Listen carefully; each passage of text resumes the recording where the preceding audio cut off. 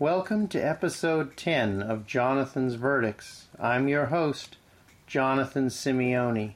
In case you don't know, JonathanSimeone.com is a blog and podcast.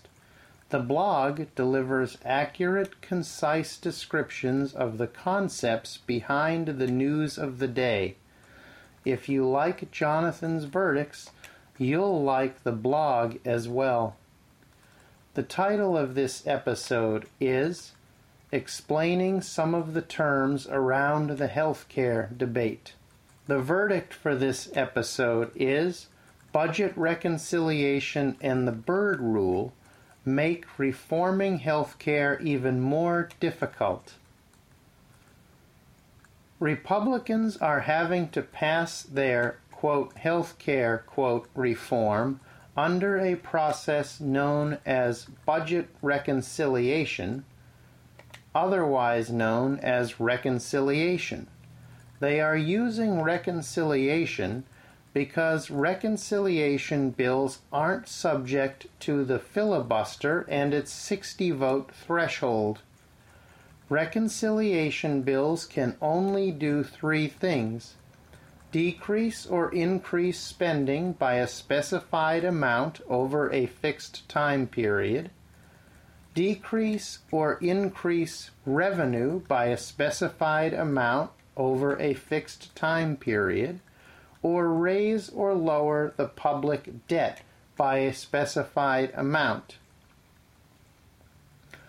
Barring a change in law, the Senate can only address each of the three topics of reconciliation once each year.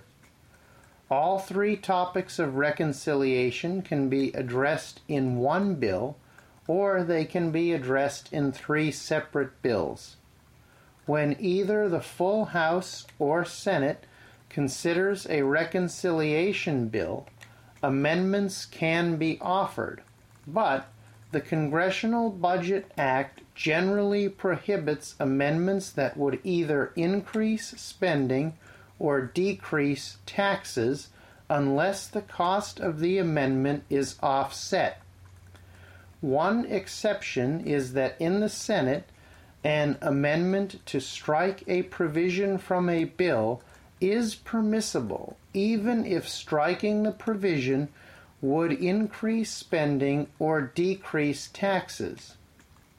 If the House and Senate pass different reconciliation bills, they try and resolve their differences in a conference committee. If a single bill passes both the House and the Senate, it's sent to the President. If the President vetoes the bill, and Congress cannot override the veto, the bill is dead. Related to budget reconciliation is the Byrd Rule. The purpose of the Byrd Rule, named after former Senator Robert Byrd, is to prevent extraneous material from getting added to legislation being considered through the budget reconciliation process. 6 tests are used to determine whether or not a provision is extraneous.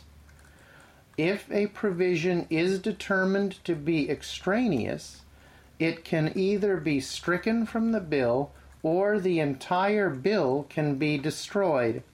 For example, if the budgetary impact of a provision is merely incidental to the provision's policy change, the provision is struck from the bill. On the other hand, if a provision is considered beyond the jurisdiction of the committees responsible for the bill, the entire piece of legislation fails. Technically, the chair of the Senate's Budget Committee or the senator chairing the Senate can determine whether or not a provision is extraneous. In reality, those determinations are made by the Senate's parliamentarian. When a reconciliation bill comes to the Senate floor, Staff for the majority and minority leader meet with the parliamentarian in what's known as a bird bath. During the bird bath, each side presents their arguments and the parliamentarian makes their determination about the validity of each of the questioned provisions. The Senate's presiding officer can override the parliamentarian's decision. Alternatively, a senator can appeal one of the parliamentarian's decisions. If a majority of senators agree, the provision in question isn't extraneous and the parliamentarian is overruled.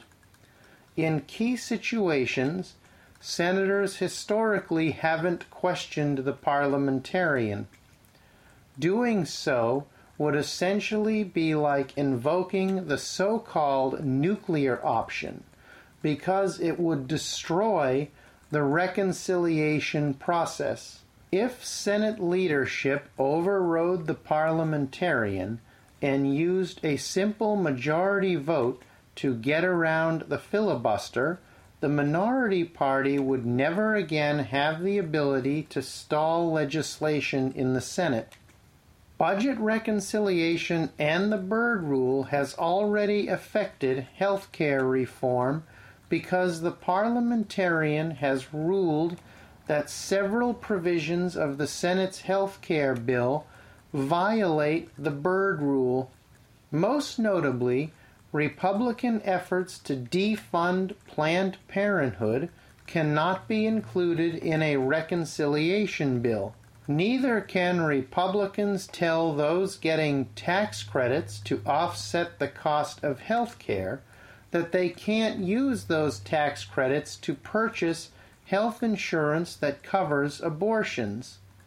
Many other provisions Republicans wish they could include in health care reform, like tort reform and the ability to purchase insurance across state lines, are blocked by reconciliation and the Byrd Rule.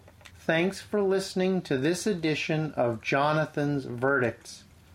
I appreciate your support. If you have any comments, I'd love to hear from you. You can reach me through the Contact Me form on jonathansimeone.com, or you can find me on social media. My Twitter handle is Jonathan_Ufi, UFI. My website's Facebook page is at facebook.com/Jonathan Simeone. Thanks again for listening. I'll be back soon with another episode of Jonathan's Verdicts.